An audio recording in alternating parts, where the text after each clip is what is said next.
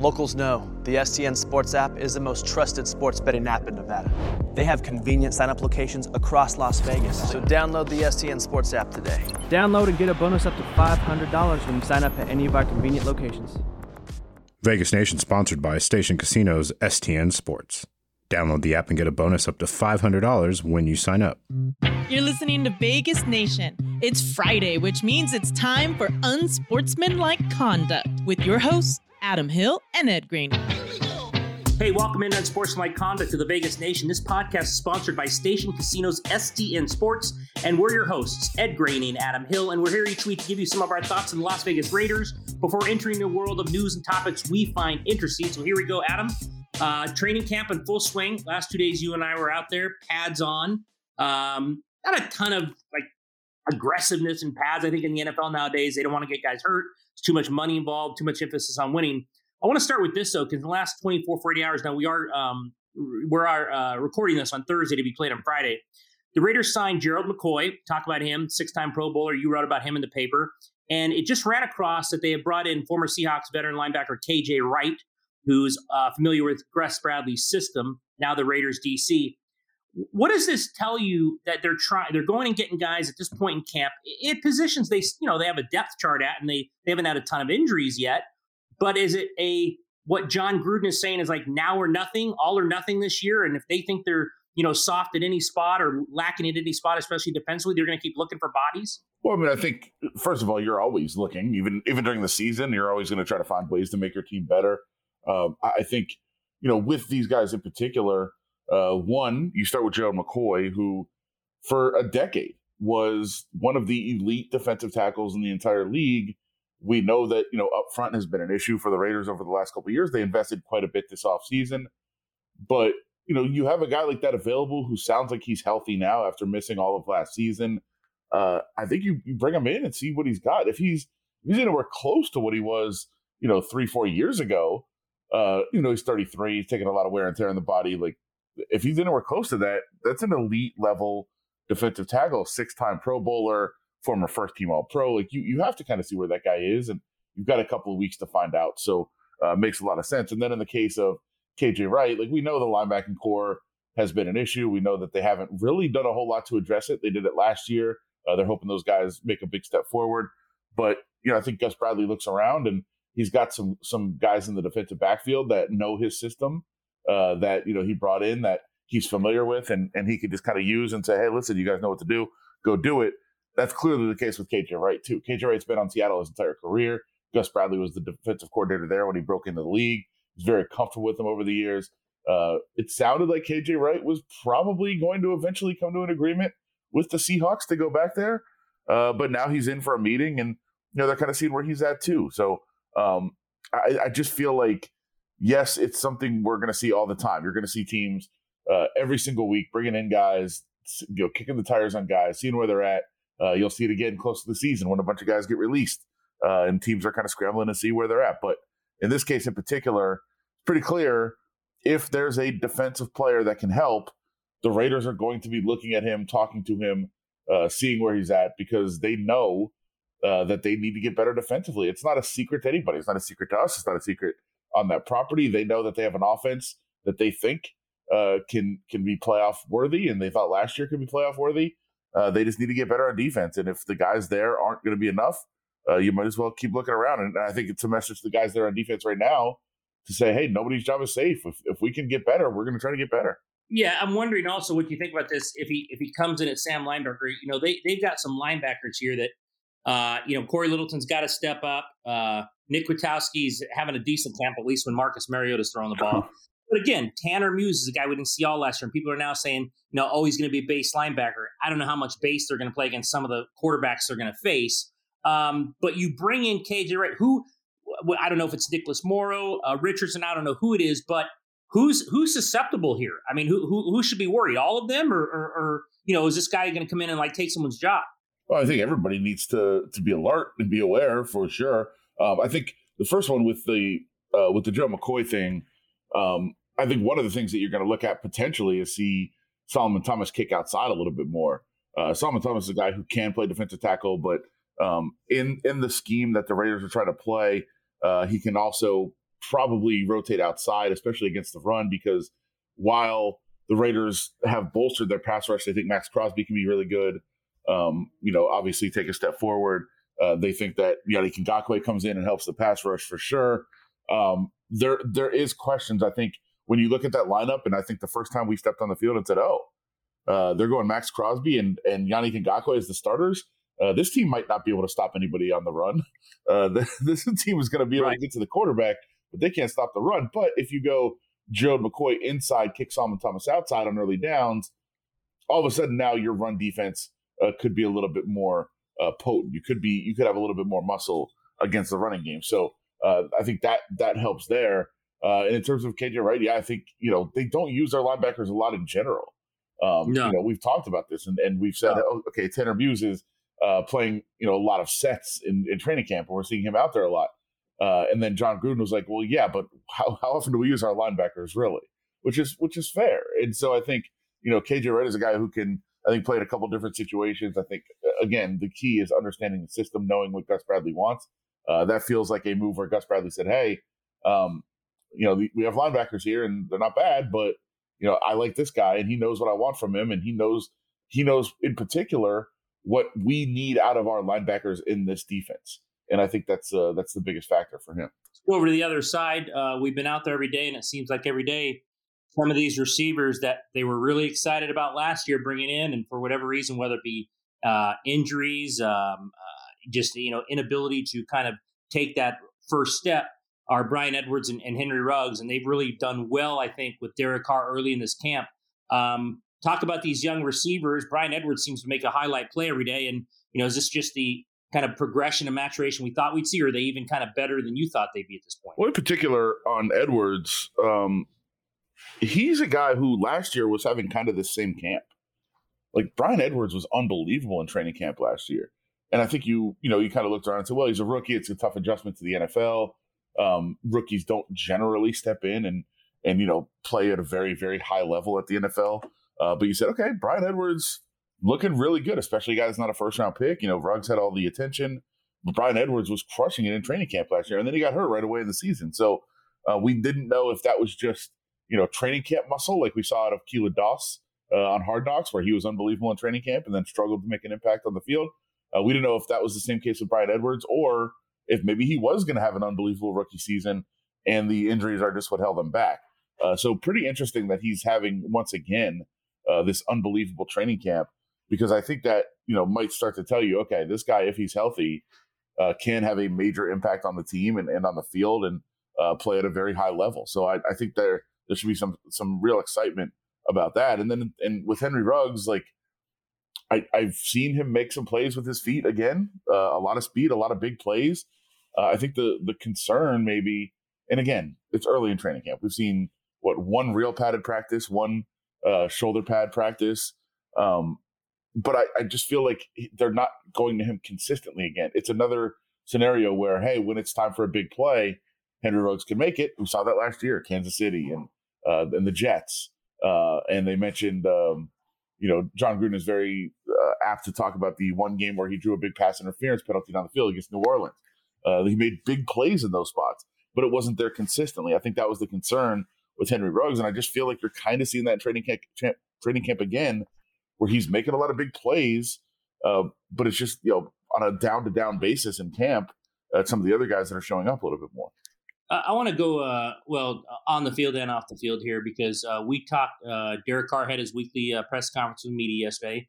Had a lot of things to say, but we believe later in the week, perhaps on Friday, we'll talk to Carl Nassib for the first time in camp since he had made the announcement that he came out as gay and was going to see. I think people wondered, okay, what would an NFL locker room, what would an NFL players, how they would respond to this? Carr was the first teammate asked about it yesterday. And I think Derek, as the team leader, was going to be the first one asked. Let's hear those comments right now from Derek Carr. Yeah, like I said, like whether you agree or disagree with someone, like we talk about all the time, like in this country, if you disagree with someone, you automatically hate them. And I'm like, it couldn't be farther from the truth. Like I know a lot of people that disagree with me, or I disagree with them, and they're some of my best friends. You know what I mean? And when he came in, I just like to watch, and not one person from my point of view has treated him any different. He may have a different story. I don't know what his story is, but from my point of view, his locker is just a few down, from mine. And I want to make sure that, he knows that, man, we just want him to play as hard as he can so we can win a Super Bowl. That's what we're here to do. Whether someone agrees or disagrees with what he does on or off the field, that's everybody's opinion, and leave it like that. But, we're still a family when we come in this building. We better treat them like such. And so from my point of view, it's been good. But I don't know if Carl would say the same. I don't know. But from what I've seen, it's been good. Adam, I know you had these comments in the paper. Tell me what you thought about Derek Carr. I thought he was professional about it. I thought there's no question that there was a definite situation there where I don't think he agrees with what went on in terms of Carl Nassib's lifestyle. I think you can read that through the lines, but I thought he made the points of he's on the team. He's our teammate. It's about winning. How did you think Derek Carr pulled this off in terms of what his response was to this question? Well, I think it's pretty multifaceted. I mean, I feel like the words that Derek Carr used are somewhat problematic. They are. It's not a full accepting, of Carl Nassib, obviously, and you don't have to do that. But I think everybody in that room, I don't want to speak for you, but I think everybody in the room when Derek Carr was speaking was a little bit taken aback. Like, whoa, this is not like, I don't think what you would expect out of just hey, well, that announcement doesn't matter. We're all teammates and we're good. Like that wasn't what Derek Carr was saying. It was like, hey, there's disagreement, certainly with his lifestyle choices, which again, problematic. Yes. But I think there's another level to this of one of the things that does bother me oftentimes is, people are judgmental of how other people they're judgmental of how other people talk about certain situations, but you're judging, like, you have to judge intent is what I'm getting at here. And so, yeah, I think he wasn't artful with his terms. I think when if you were to know anything about the situation, you would look at that and say, yeah, that's not an ideal statement for somebody to make, but not everything has to be ideal. I think we have to judge people's intent more than just their words and what, they specifically say. And when somebody is trying to be, an ally or trying to be on the right side of a situation or of a topic, we too often lump in the people that are just slightly off in their terminology with the people that are truly hateful. And, and I think that happens often. And I think Derek Carr wasn't hateful. I don't think there was anything, there was no malice with what he was trying to say. He just wasn't artful with what he was saying. And I think it's really dangerous to loop people in that are inartful with people that are hateful. And I think that's a mistake that I think some people made with these quotes, where it's like, okay, listen, it wasn't ideal. It wasn't the perfect wording. It wasn't what you would want, maybe if you're an advocate or somebody that's on that side. But you also don't hate somebody just because they're not fully up on how to talk about something. And I think that's an issue we have in society. Locals know the STN Sports app is the most trusted sports betting app in Nevada. They have convenient sign-up locations across Las Vegas, so download the STN Sports app today. Download and get a bonus up to $500 when you sign up at any of our convenient locations. I'm Jeff Gehrman, an investigative reporter with the Las Vegas Review-Journal. I'm your guide for Season 2 of Mobbed Up, The Fight for Las Vegas. You're in with every gangster and hoodlum in the United States. I don't go for that, Mr. Kennedy. I don't go for that kind of action. I was on television accused of fronting for the mob. Subscribe to Mobbed Up, The Fight for Las Vegas, Season 2, today on Apple Podcasts, Spotify, or wherever you get your podcasts.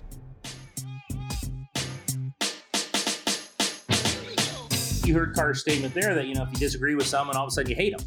Right. I mean, I agree with you. It didn't come across as hate. He obviously has issues with the lifestyle. I don't think you can hear those quotes, not realize that. But I thought as a team leader, he, did his best to respond. I don't know if he knew the question was coming. I assume they must have thought it was once this announcement was made by Carl Nassib, once training camp started at some point. players would be asked as teammates their response to him coming out. I assume Derek Carr thought as the leader of that team, he would be one of the people asked about it. I don't know if he knew he was going to be asked about it yesterday. I don't know if that should matter. But I'm with you on that, and that, you know what? I thought his response as a leader of a team and a person trying to say, look, this is what I think, but he's a teammate and we're here about winning.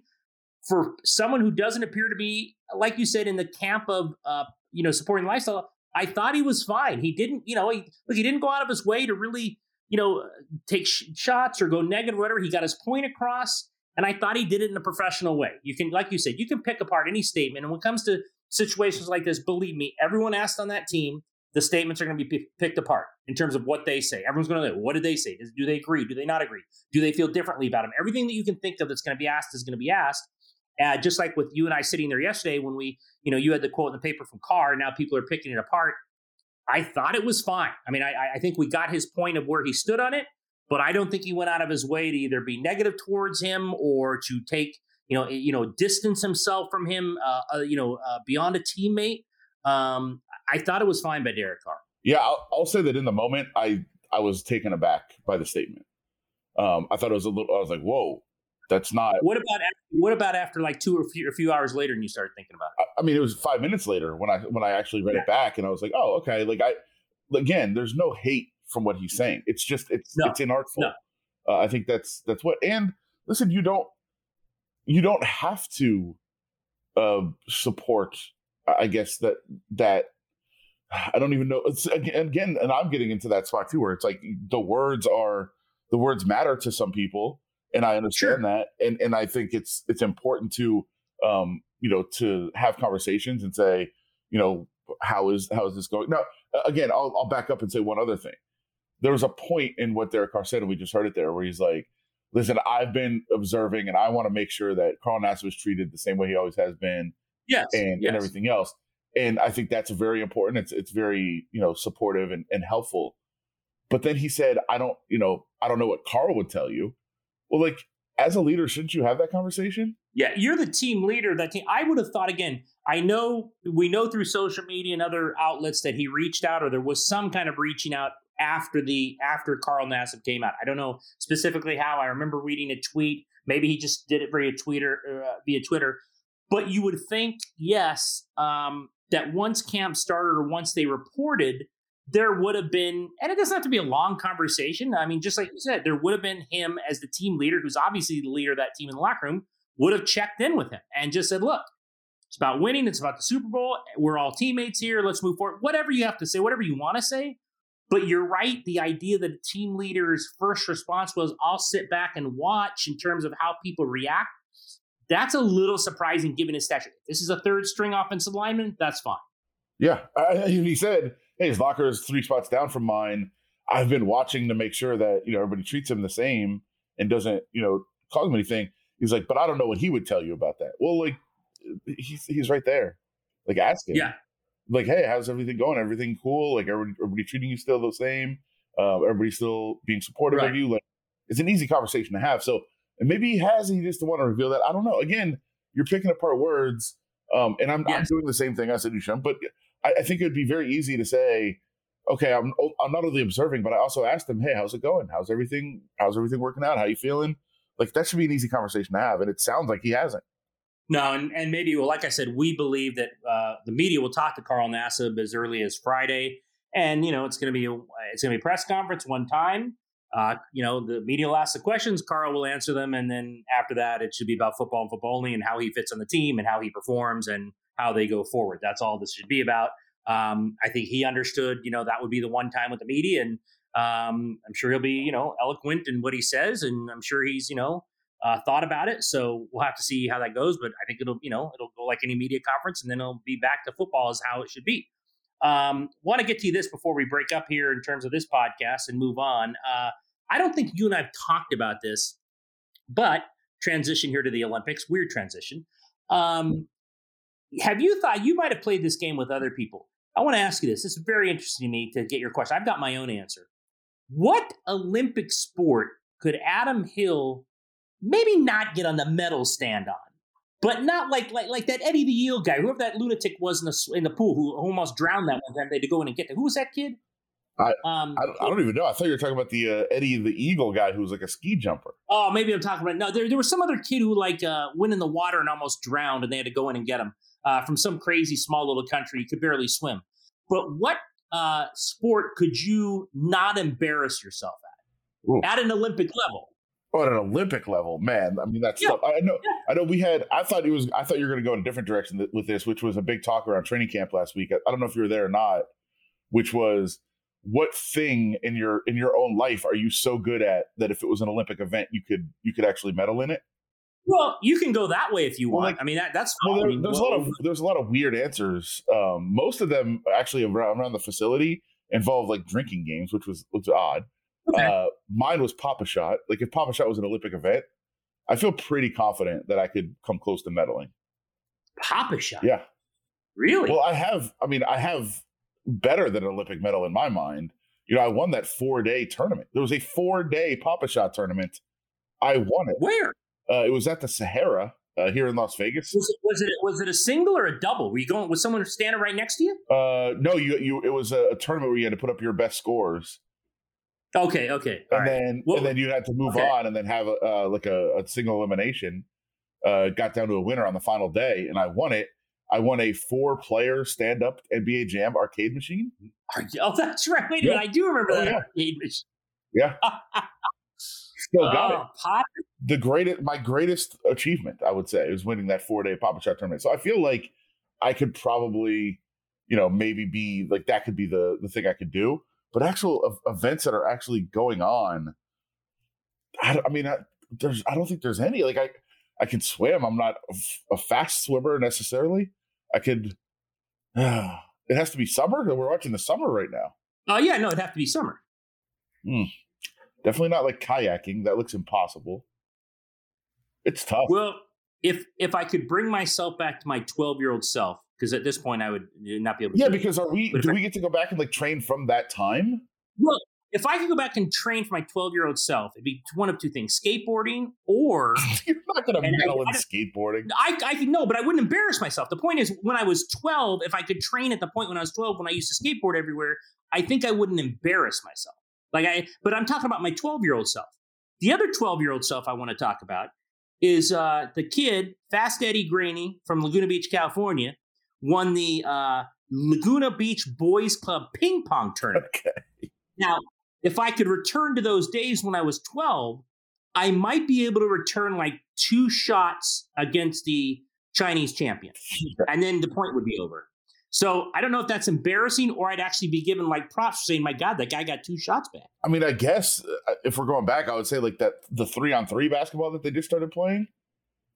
That was the most fun event I've ever watched, I think. I love that. Yeah.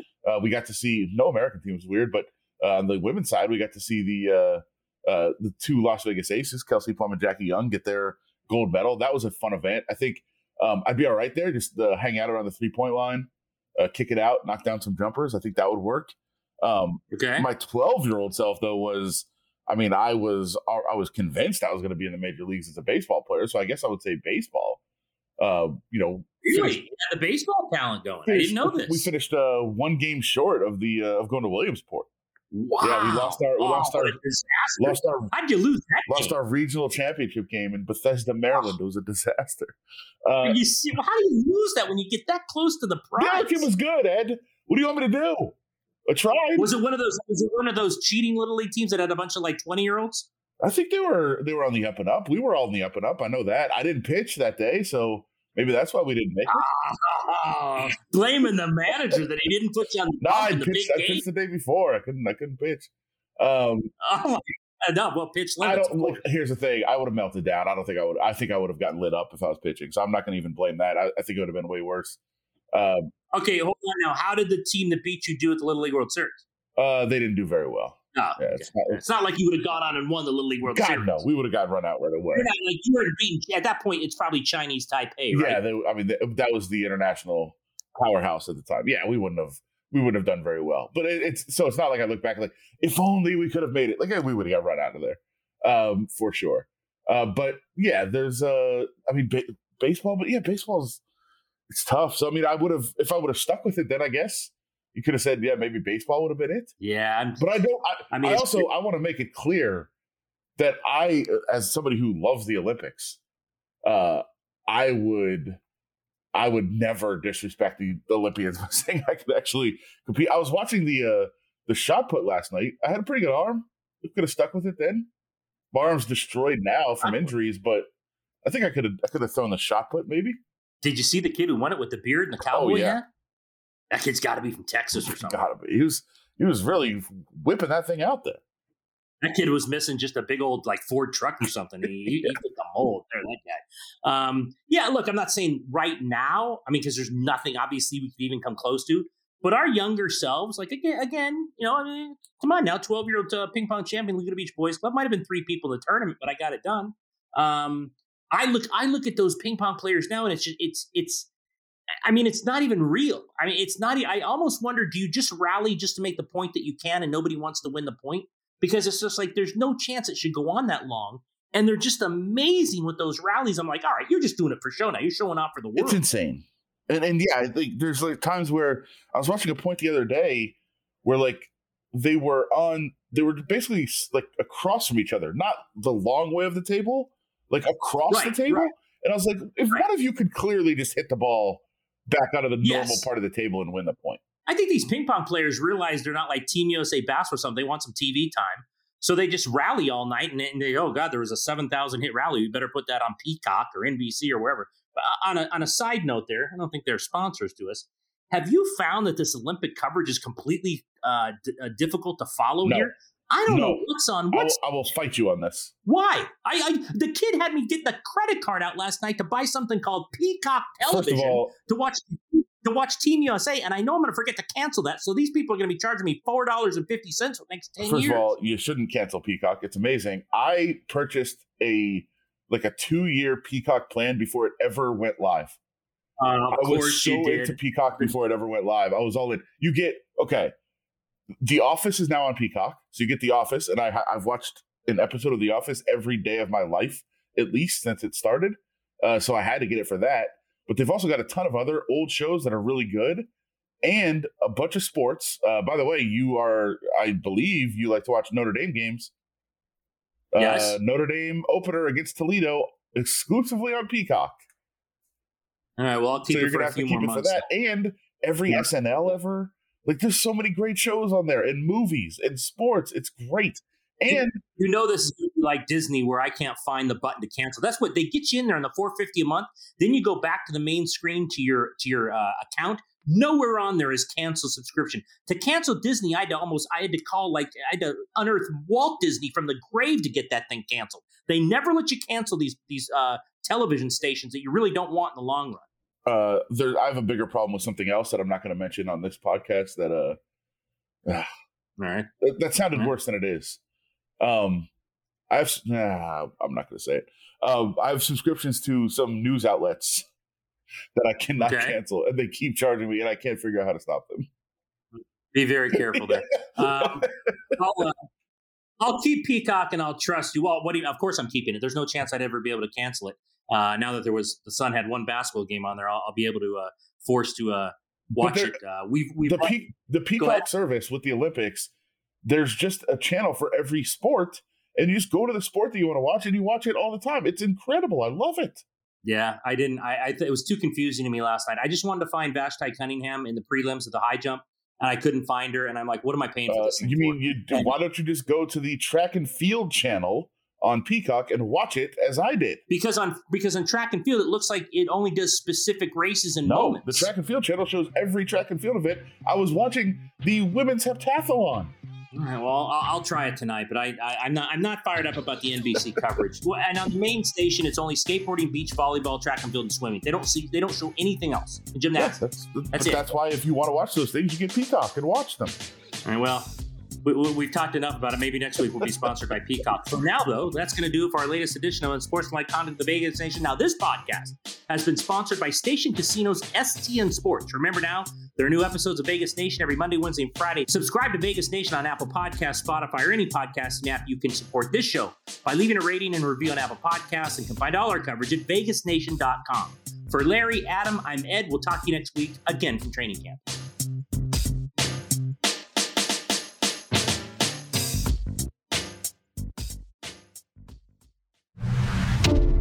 I'm Jeff Gehrman, an investigative reporter with the Las Vegas Review-Journal. In partnership with the Mob Museum, I'm your guide for Season 2 of Mobbed Up, The Fight for Las Vegas, a true story about money. And so it was their piggy bank. They had the ability to get loans for whoever they wanted to get loans for.